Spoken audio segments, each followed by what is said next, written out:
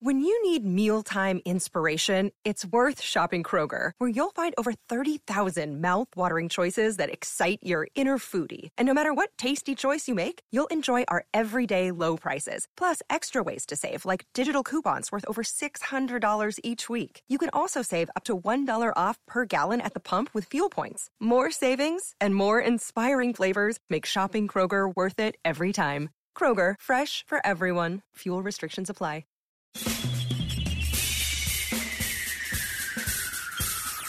This is The Other Side of Midnight with Frank Morano. They're running a strange program, y'all. Now, here's Frank Morano. One of the frustrating things for me as a consumer of news is that when you see a lot of news stories about a lot of legal issues, particularly if there's a political bent to them, as so many of the stories involving President Trump happen to have, or President Biden for that matter, it seems so difficult to actually get straight legal analysis. Instead, we often get political commentary disguised as legal analysis. Well, what we've done today is we have assembled a collection of 4 of the brightest legal minds in all the country that are willing to be awake at this time. And we're going to try and separate fact from fiction, hyperbole from history, and actually get our heads around what's happening in this country legally, particularly as it relates to the raid at Mar-a-Lago and what the legal implications of that raid are. Here is a solemn promise. I will tell you that after an hour from now, you will be better educated and have a more thorough understanding about what's happening in the law and what's happening in the news than you do right now. Let me first welcome our East Coast judge, Judge Phillip Straniere, retired supervising judge of the New York City Civil Court in Richmond County. He was also an acting state Supreme Court justice. He's also the author of Filing and Winning Small Claims for Dummies.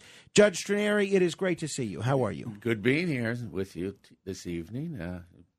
I'm usually listening to you after I wake up from my pre-sleep nap before I go back to bed. I give you a lot of credit. I reached out to a lot of New York retired judges that were at that Yankee-Met game today, and all of them said, nah, it's after the game. I don't really want to come in at 1 a.m. You were the one that had the gumption to come in, so thank you. Well, you seem to be having so much fun doing this. I figure I got to come in. Exactly. You'll see. You'll see how fun it is.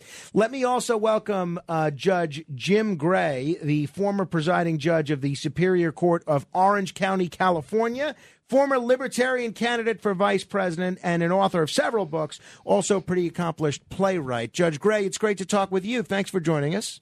Well, thank you, Frank. I'd say good morning, but it's actually still good evening in California. It's always good to be with good people. I guess that's why we had a much easier time getting Pacific time zone judges than East Coast time zone judges. Let me also welcome Judge Herb Dodell, the host of the radio show For the People, a California Superior Court judge pro tem, and author of the book From the Trench to the Bench, Navigating the Legal System and Finding Your Spiritual Path Along the Way. Judge Dodell, it's great to talk with you. Thank you, Frank. Nice to be with you again as well. And it is a real pleasure to welcome for the first time Judge LaDoris Hazzard Cordell, someone who's incredibly accomplished, someone who was not only the first female African-American judge in Northern California and the first female African-American Superior Court judge in Santa Clara, California. She's a retired judge of the Superior Court in California, former independent police auditor for the city of San Jose, and former assistant dean at Stanford Law School. And Judge Cordell, it's great to have you on the program. Thanks for joining us. Thank you so much, Frank. Being the only woman of your 4 judge guests, I will tell you I will definitely hold my own. Of that, I have no doubt. All right. So we have Judge Straniere here, Judge Dodell, Judge Cordell, and Judge Gray. The big story that everyone's talking about in legal circles, in political circles, happens to be this Trump investigation, which every day it seems like there's more news on this. The news came out yesterday that President Trump and his legal team is pushing for a special master to be appointed to review some of the evidence involved here. Adam Schiff, who is a Californian, like three of the judges that are joining us this hour, he had this to say on the request for a special master. This is very serious business. When documents have those markings, it generally indicates that the source of information is very sensitive. How did the FBI justify raiding Mar-a-Lago and spending 9 hours in the president's house? The affidavit's going to have them tell publicly now what they told the court they were going to go find. So that was Adam Schiff on one of the cable news shows. I've sort of lost track on who's appearing where. Let me begin with you, Judge Straniere. That's the East Coast in-studio privilege that we'll give you. There seem to be sort of two aspects that people are worked up about this investigation. The fact that a former president and future presidential candidate's house could be raided to begin with, but also the manner in which the FBI has handled this. What's your take, and where do you see this investigation going? So first of all, language is important, right? So if you're a Trump supporter, almost everybody calls it a raid. If you're not a Trump supporter, you call it execution of a search warrant. So I think that's one of the first things that we have to look at. I every once in a while I have to check my Constitution to make sure it doesn't say except for Donald Trump in it, because you get the feeling sometimes that there's that Donald Trump does not have the same rights as other people. I'm not saying what happened here does or does not, but anything he does seems to be questioned, investigated, and whether he should be or not is a different issue. But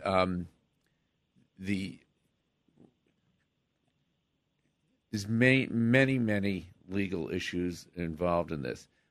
As I read the press on it, it seems to me you get into it, what are the facts and what aren't the facts. Was his team cooperating or they weren't cooperating? Shouldn't be in dispute. Either you were or you weren't. And with a lot of these type of cases, especially in the media, that's what we get. Now, as a judge, sometimes you'll listen to a case and you'll say, boy, I just heard the plaintiff's case.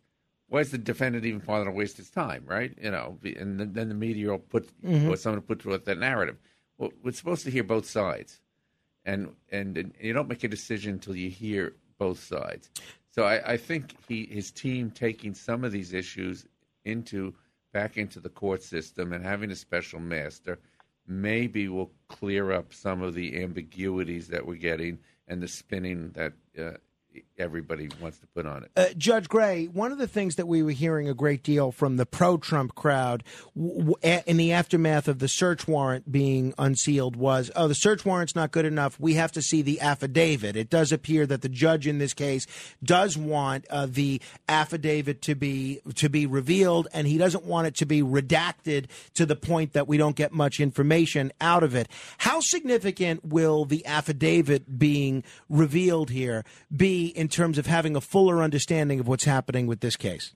Frank, it's really quite significant. It's also rather unprecedented or certainly unusual to release an affidavit at this point, but obviously everybody knows what's going on now, and the more clarity we can get for everyone, the better. So I think all things being equal, it should be released, and unless it's really going to harm an investigation or put people's lives at risk, it should be pretty much unredacted.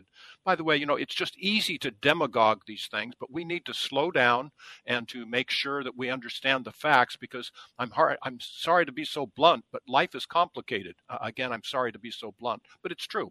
And the FBI, through all of this, it really disturbs me. The FBI must not only be totally divorced from politics and coercion and taking sides, but it also must be seen as being neutral. And they're under attack, and that concerns me deeply.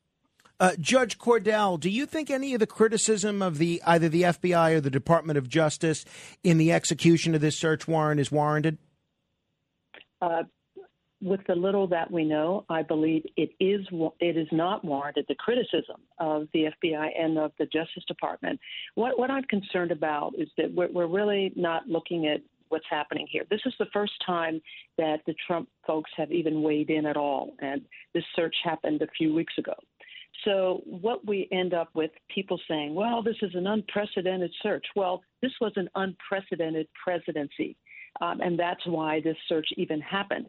The Trump people and the lawyers, they are masters at distraction and delay, and that's really what this is.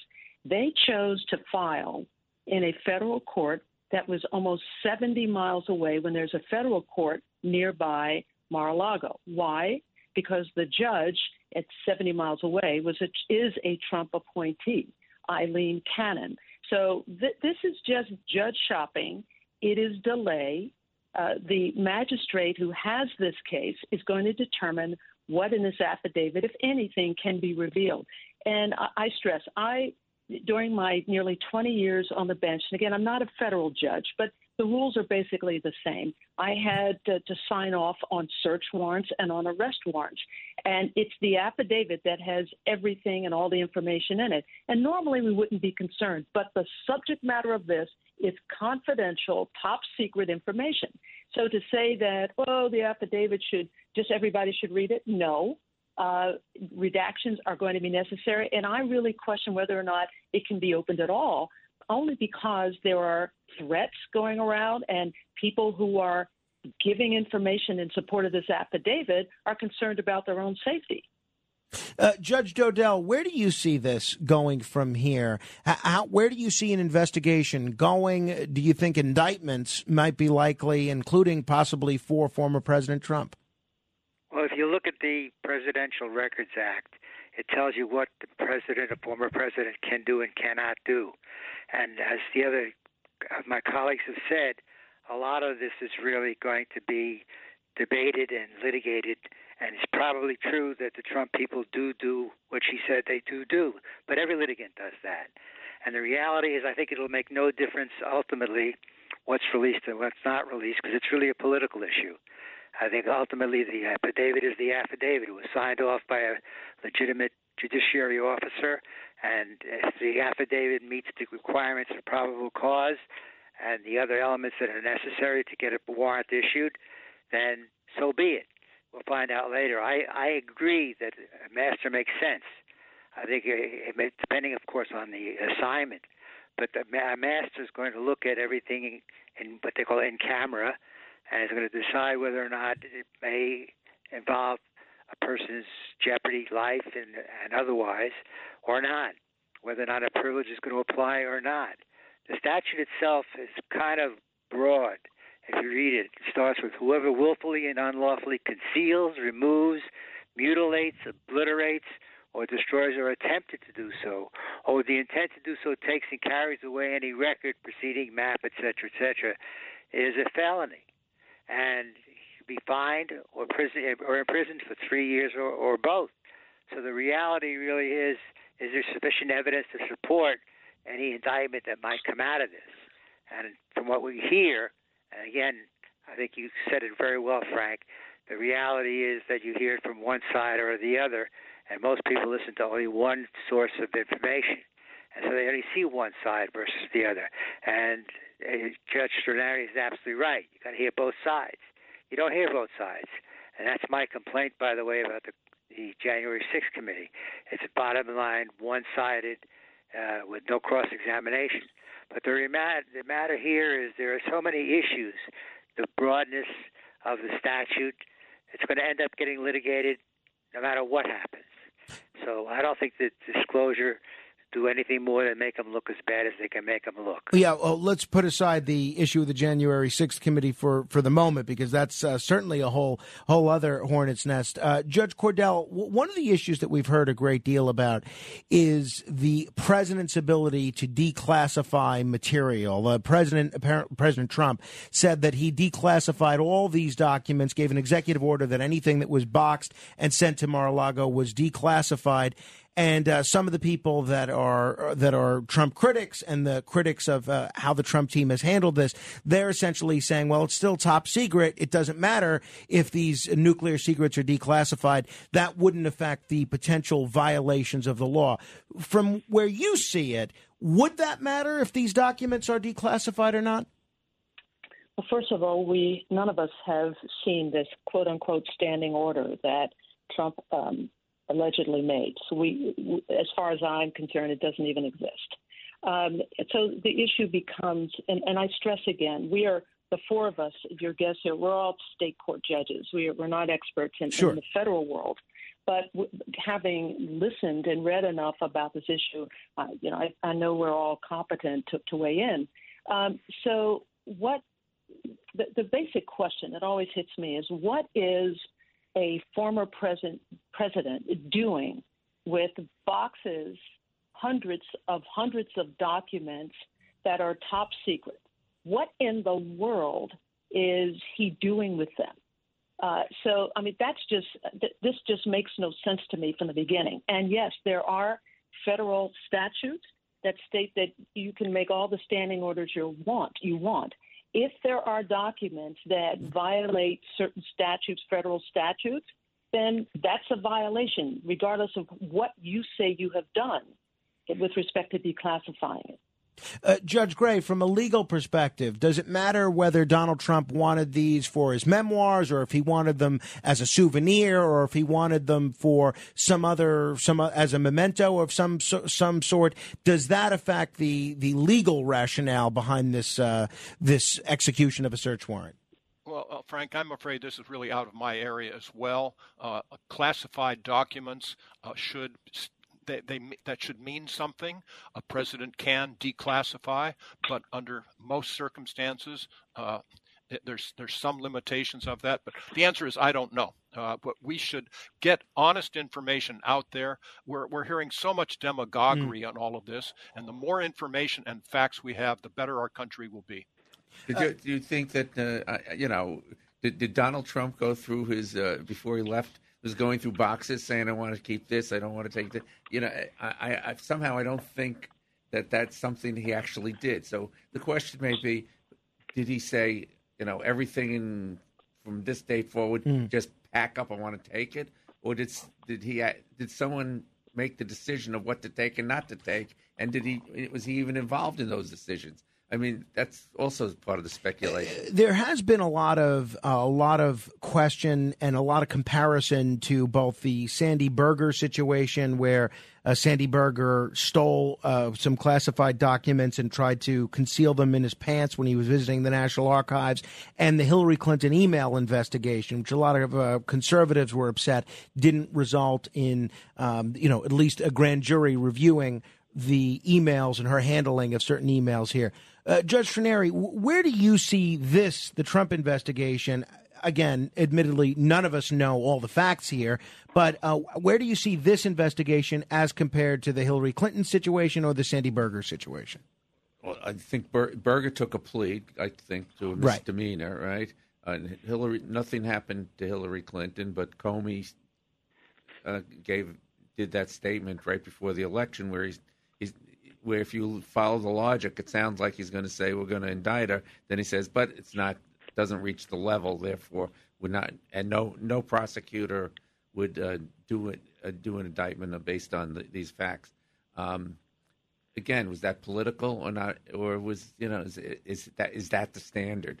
We really don't know, and we're still going to be speculating. Part of the problem is as judges.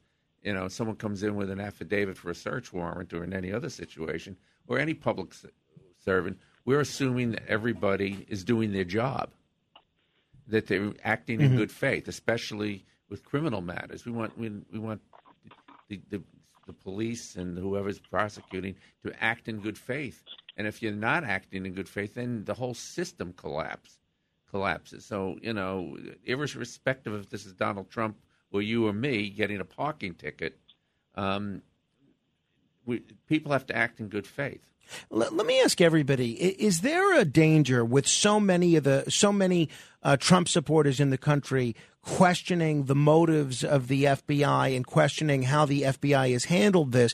Is there a danger that with undermined confidence, at least on the part of some Trump supporters in the FBI, that could jeopardize future trials that FBI agents need to testify in, where the credibility of the FBI agent in those trials is integral to getting a conviction? Judge Gray, I know you've been certainly critical of certain excesses of law enforcement agencies before. What's your take on what this means for the future of the FBI and the public's perception of the FBI? Frank, it's extremely important, categorically important for us to have faith in our institutions. I tried to say earlier the FBI should not only be neutral, but should be seen as being neutral. We as judges have two mandates. One is to do justice as best we can under the facts and the law and the ethics of our profession. The second is equally important, and that is for anyone who cares to believe justice is being done. And today our institutions are under attack, and it's from a lot of lack of transparency. We must get honest information out there to the public. After January 6th, and I know you didn't want to talk about this, but I wrote publicly that we should have a neutral commission look into any voting irregularities that were alleged and whatever happened to cause that riot on January 6th. We need to have it be neutral. We need to have our country respect the process and understand the results that are explained to them. And we're getting away from that rather heavily, and it's deeply disturbing to me. Judge Dodell, what do you think? I think that Judge Gray is absolutely right. I think if you're looking at what motivation was involved with Trump's taking the documents, ultimately, to a large degree, it makes no difference.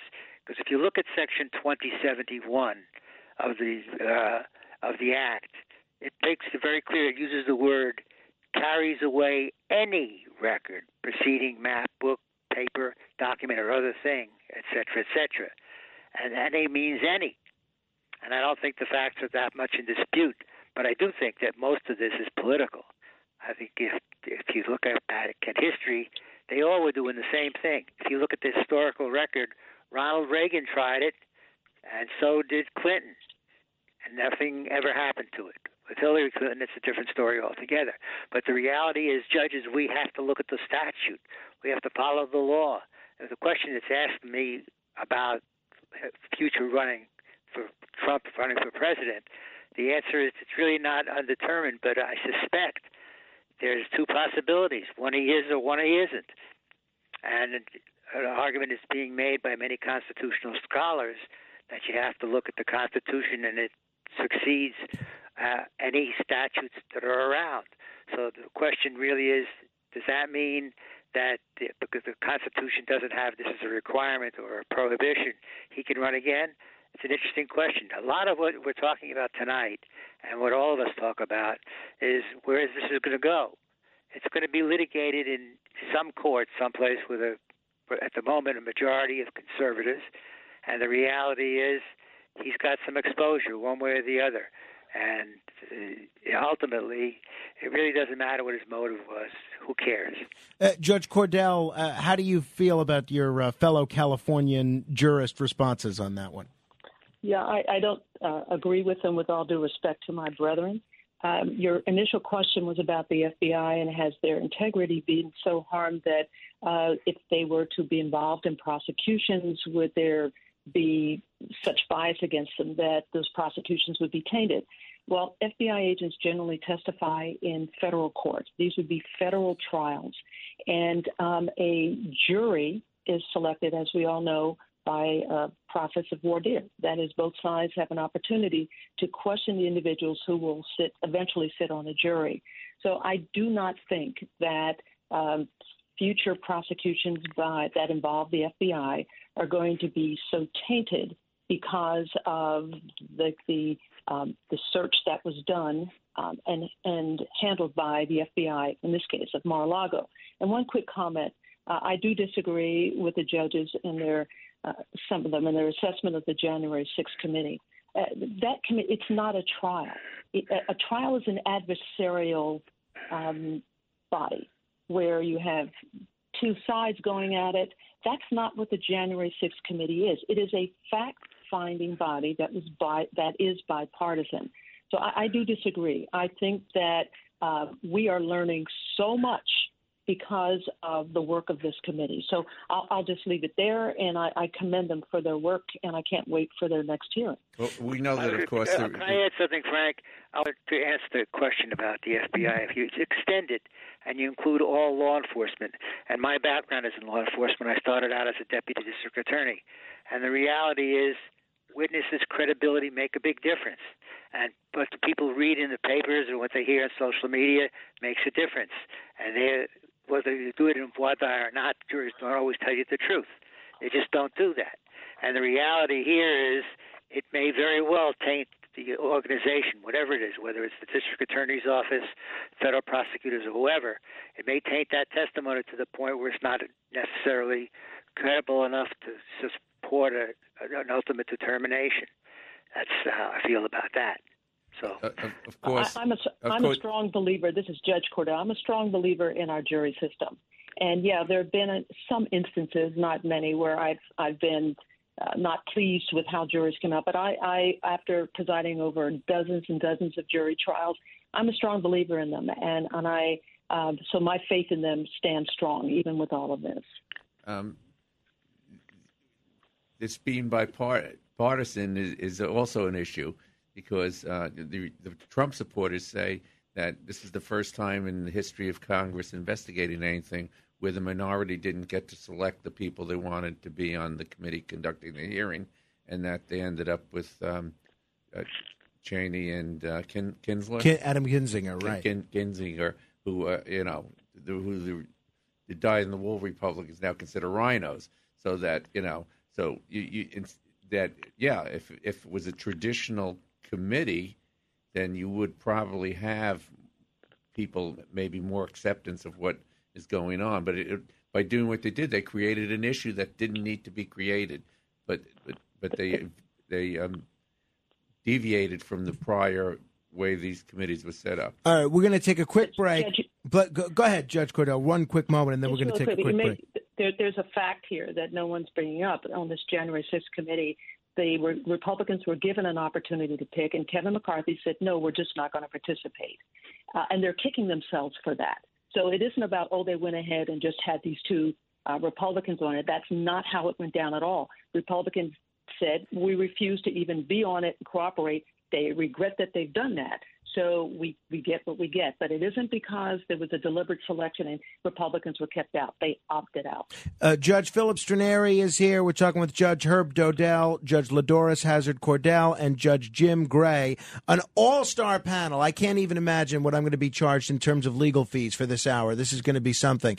We'll try and squeeze in some of your questions. If you have questions for our illustrious panel, you can give us a call, 1-800-848-9222. We're going to get into some other legal issues as well, 1-800-848-9222. This is The Other Side of Midnight. Frank and the judges, straight ahead. The Other Side of Midnight with Frank Morano. It's The Other Side of Midnight with Frank Morano. Hear ye, hear ye. The court's in session. The court's in session now. Here come the judge. Here come the judge.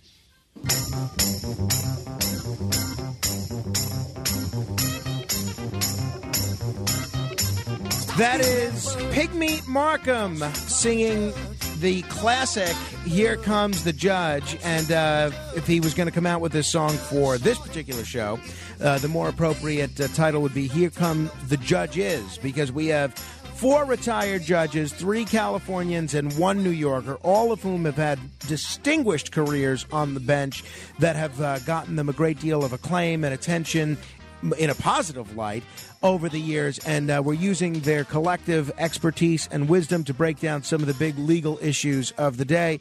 You know, Judge Straniere, I always wondered, and people have raised questions about this before, what is the protocol in terms of addressing a former judge? Are you always addressed as judge from the time you retire until the day you die? Once you're a judge, you always have the referred to as honorable. You always have the title of honorable. I think with all elected officials keep that as a title, honorable. Although I should point out that when I used to have Yankee season tickets, it came to me and it was addressed as unbearable. Judge Gray, what about it? At what point do you become Jim, if any? You know, I've always thought Your Eminence was an appropriate title, but so far I haven't gotten very far with that. Hey, you happens in my household. Right. You know, it's nice that you get the respect. We live in a fishbowl. Every day of my life since I was appointed, I have to be aware that I'm representing the judiciary. If I'm going to go to the hardware store on a Saturday, I make sure that I dress up better than I would otherwise. It's a real wonderful privilege to be able to be a judge, and you have to bear it accordingly. You know, be careful of your humor, be careful of what you say, but I'm grateful to have been able to be a judge for 25 years. Judge, what about the protocol of addressing a former judge, Judge Cordell? How does that affect you on a daily basis? The judicial canons, which are the rules under which sitting judges have to abide, so that you never use your judicial position to gain an advantage.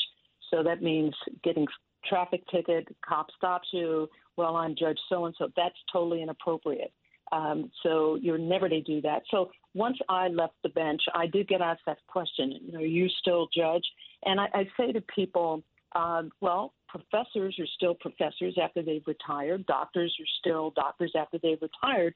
Why should it be different for judges? But the one difference I had in being a female in the judiciary, and at the time I started, there were very few women in the bench. And when male judges retired from the bench, most people had no problem always referring to them as Judge so-and-so, out of respect. And yet when women, and I remember I was questioned, same kind of thing, same situation, I would be asked, well, do you still want to be, are you still a judge? So the women, this is again a few years back, were being asked whether or not we were still judges where men were not. So my rule is that when I speak publicly at events and I'm recognized because I'm a judge, yeah, I'm Judge so-and-so. But other than that, I don't take my position in any way of giving me an advantage. When I'm out among people I don't know, I never say that I was a judge. If someone else finds it out, that's fine.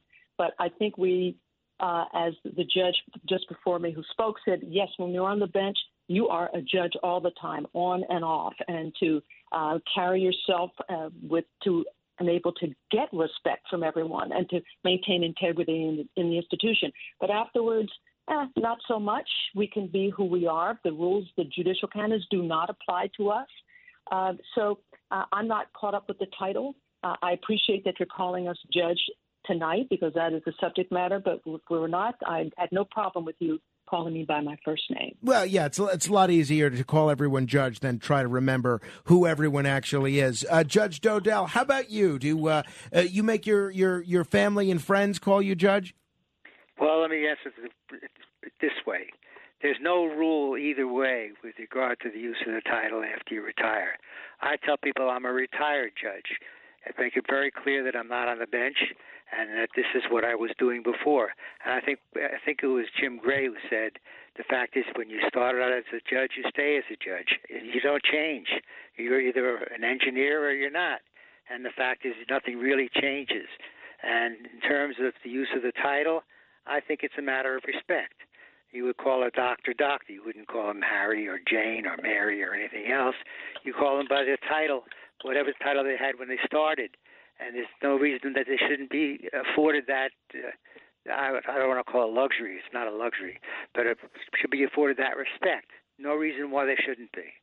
Let me ask all of you about the other big sort of politically oriented case that's getting a lot of news, and then we'll try and hit some other issues as well and answer some of the folks that are calling in to talk with you guys. And that has to do with this grand jury in Georgia. This grand jury is investigating the 2020 election results and the possible attempt to subvert the electors that were selected in Georgia. And just yesterday, a federal judge ordered Senator Lindsey Graham's legal team to produce a list of questions that a grand jury investigating efforts to overturn the elections can ask the senator. Rudy Giuliani testified there. He said publicly that the grand jury was very cordial with him. The prosecutors were very nice.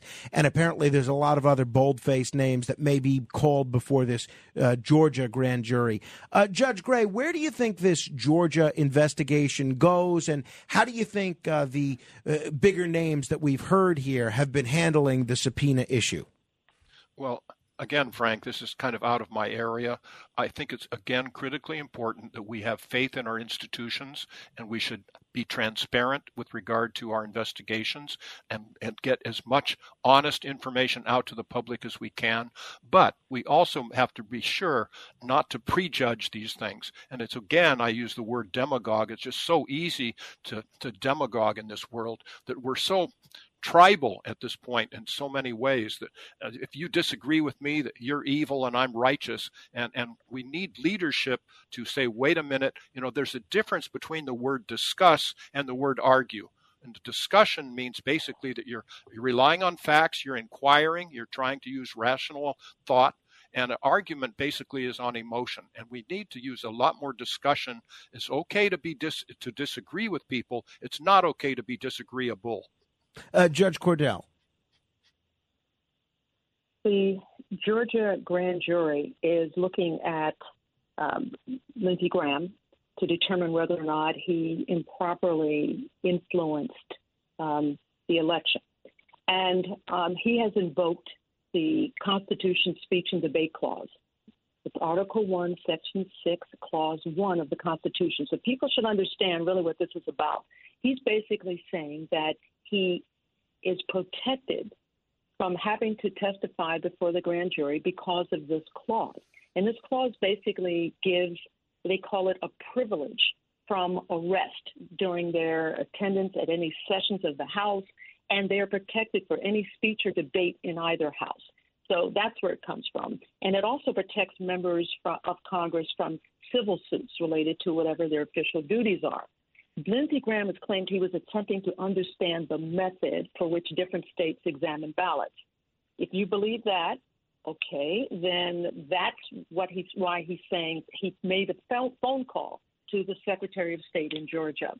So the grand jury is looking into this. And now we have, and that's the state, Georgia.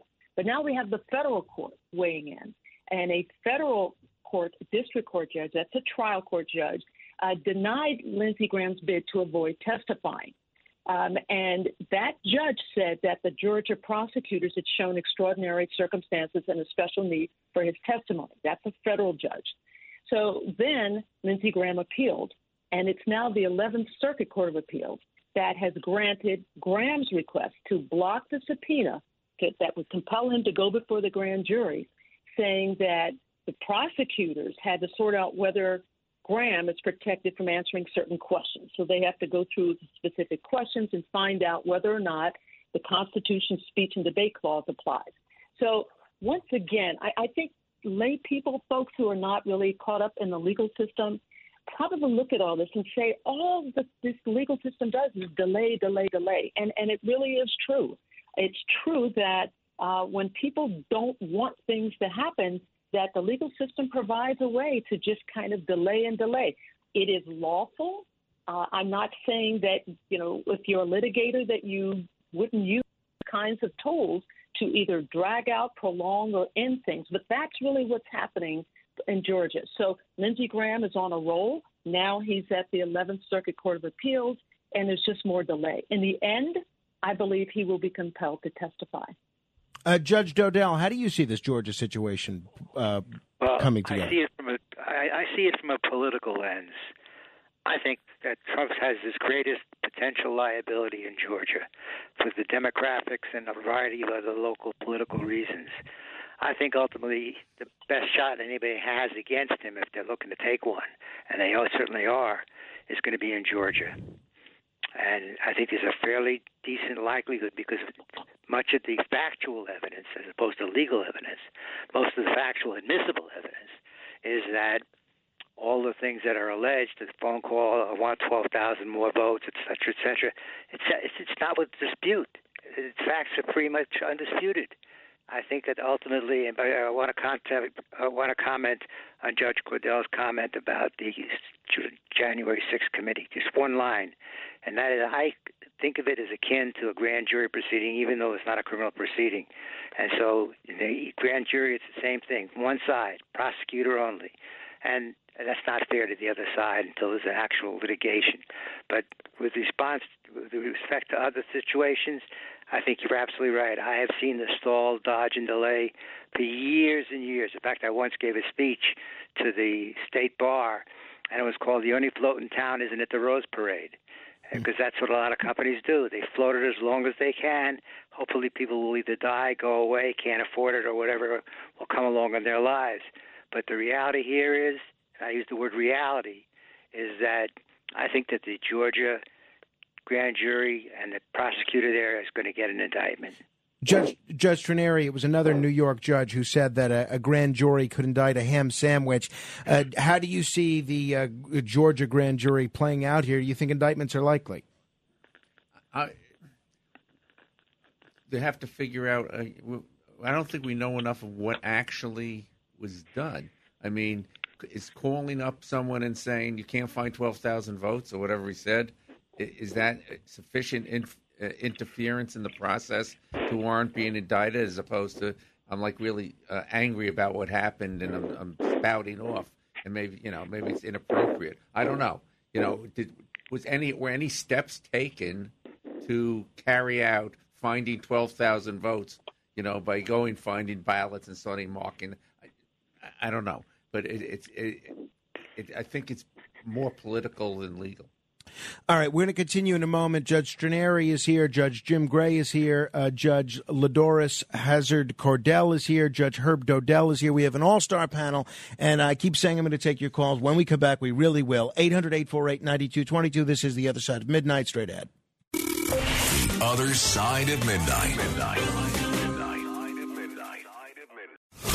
It's The Other Side of Midnight with Frank Morano.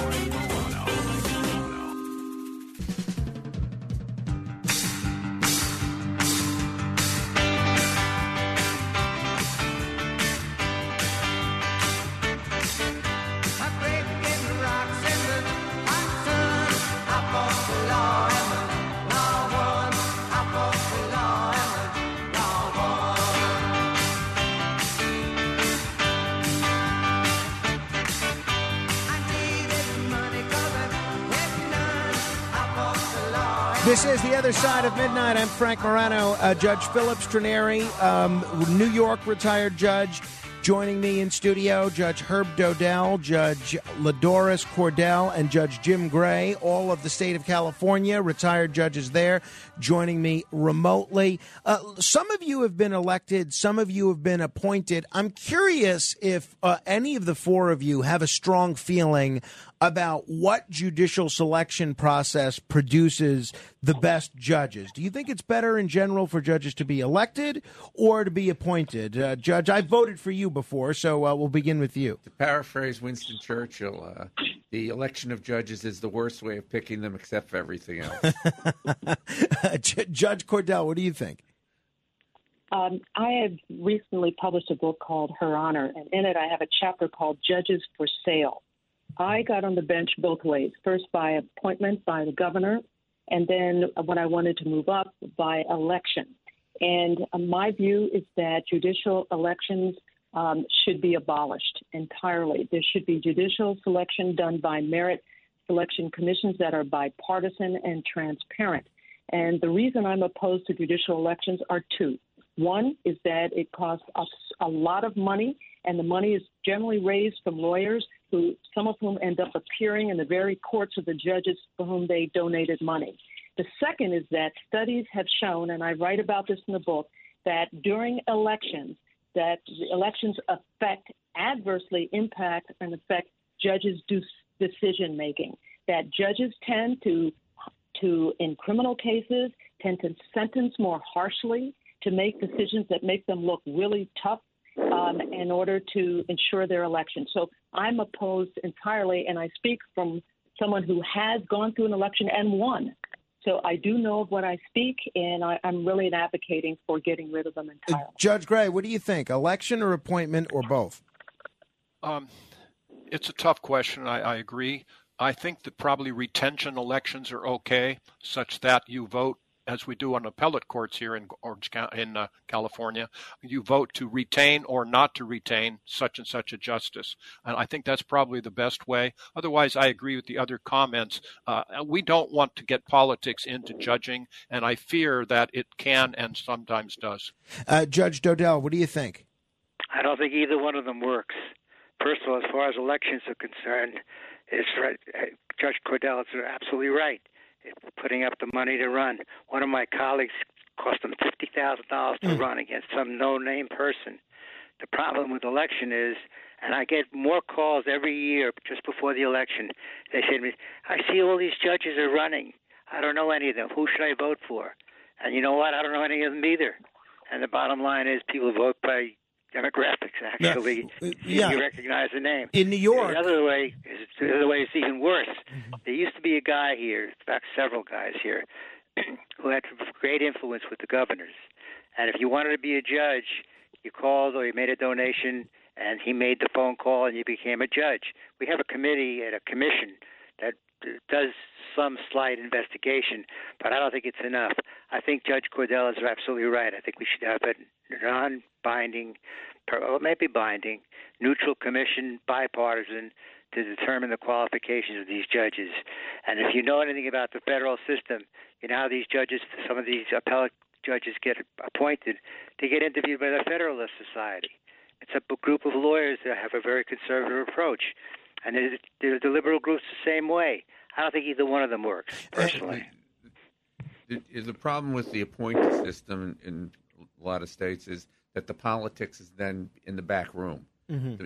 In the elected system, the politics is out in the front. The public's involved. It's never non-political. Let me try and run through as many of these questions as we can here. For those of you guys that are on the line, just so we can get through as many questions as possible, just try to keep your questions brief. Let me begin with Ray in New Jersey. Hello, Ray. Ray? Cordell. Yes? Go ahead. You hear me? Yes, go ahead, Ray. Okay. I'd like to ask Judge Cordell, if the January 6th committee is so on the up and up, why did she leave out the fact that I believe Kevin McCarthy wanted Jim Jordan and another guy on the panel, but Pelosi said no? Judge Cordell? Well, sure. There's a good reason why Pelosi said no, because they were there. You've seen their behavior. If you watch their behavior, the two people you mentioned, they're obstructionists. They want to make sure that nothing gets done, and I would have absolutely done the same thing. Felix is in Queens. Felix, what's your question? Yeah, my name is Felix J. Torres. I'm calling you from New York, Richwood, Queens. Let me tell you something. The legal system and the law does not work. And the constitutions of the United States of America, that's a mess. That doesn't exist. Let me tell you something. Felix, before we get on the whole, Felix, hang on. Before we get on the whole rant, I can't tell you all judges how often I hear from people expressing exactly that sentiment. They've been wronged in some way. They perceive they've been wronged either in a civil proceeding, a divorce case, family law, maybe even a criminal case.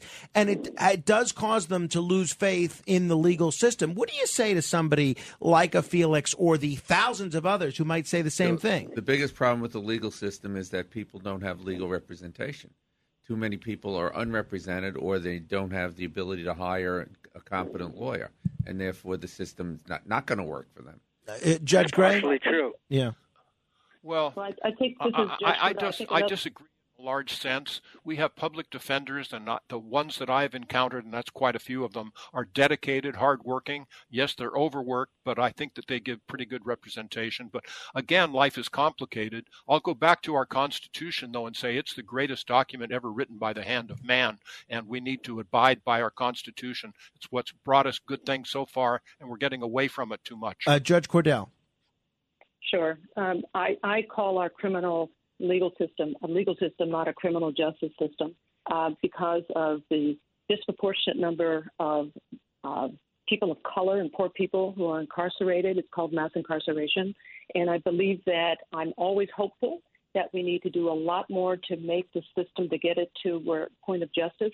And the last thing is that this Constitution and all of these wonderful principles that say that you have a right to a jury trial and a right to due process, all of those are wonderful, fantastic principles that were developed by property white men who did not intend for those principles to apply to women, to poor people, and certainly not to people of color. So our challenge today for judges and for everyone is to make those principles apply equally and fairly to everyone. Judge Dodell, what do you think?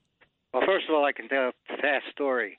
I was in court ruling over what they call unlawful detainer cases, and it was a famous NBA basketball star who was being foreclosed from his $7 million house. And he was unrepresented. And I said to him, do you have a lawyer? And this is a major guy. He had all the rings, the whole deal. He said, I don't have a lawyer. And I read the papers, obviously, beforehand, and I saw that he had a potential defense. He really did. If he had known about it, he might have done something. So what I did is I continued it for 2 weeks. I said, I think you should get yourself a lawyer. I can't give legal advice, of course. And he came back in 2 weeks, no lawyer. And, of course, he was evicted ultimately. And the bottom line was if he had a lawyer, a competent lawyer, things might have been very different. And I saw so many times, that's why I wrote my book, as a matter of fact, is because so many people are unrepresented. Whoever it was that said the problem is unrepresentation or lack of representation or whatever is absolutely right. The public has no clue as to what goes on in the legal system, only what they see on television. Eddie in Nassau County, quick question. Go ahead. Yes, good morning. Your Honors, what do you the term, or in the practical application of the law, the term innuendo, and how does that apply to different cases? I'll take the answer off the air. Thank you. Anybody want to address that, the question of innuendo? I'm not even sure exactly what the question is, to be honest. Anybody want? No. Okay. Well, everybody, I think was. I'm not sure what he was talking about. So. Yeah. Right. Let me add something quickly. That back in 1992, as a sitting trial court judge, I held a press conference, which judges do not do, stating my firm conclusion that the war on drugs, drug prohibition, was not working, and this was cause of enormous problems in our society, wrongly putting too many people in prison. This was a political issue that's still going on. Judges can't do too much about it, but these are things that judges can stand up and should stand up and spread the alarm. That's Judge Jim Gray. You could check out his website at judgejimgray.com. We've been talking with Judge Cordell as well. You could go to judgecordell.com. Judge Straniere, you're still without a website, right? Yes. And you could hear Judge Herb Dodell on the radio frequently. I was fortunate enough to be a guest on the show last night. Judges, thank you all for coming on. I hope we could do this again soon. Pleasure. Our pleasure. In the words of the great Barry Farber, keep asking questions.